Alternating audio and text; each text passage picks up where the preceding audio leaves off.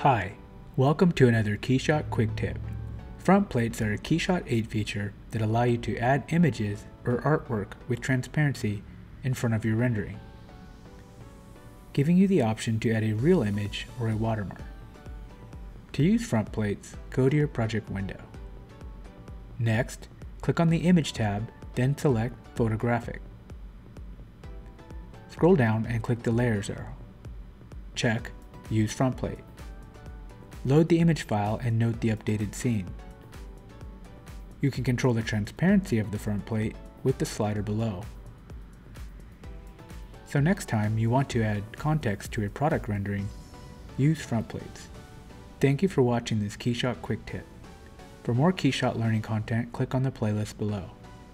To make sure you don't miss out on any new content, subscribe to our channel by clicking the KeyShot icon on the center of the screen.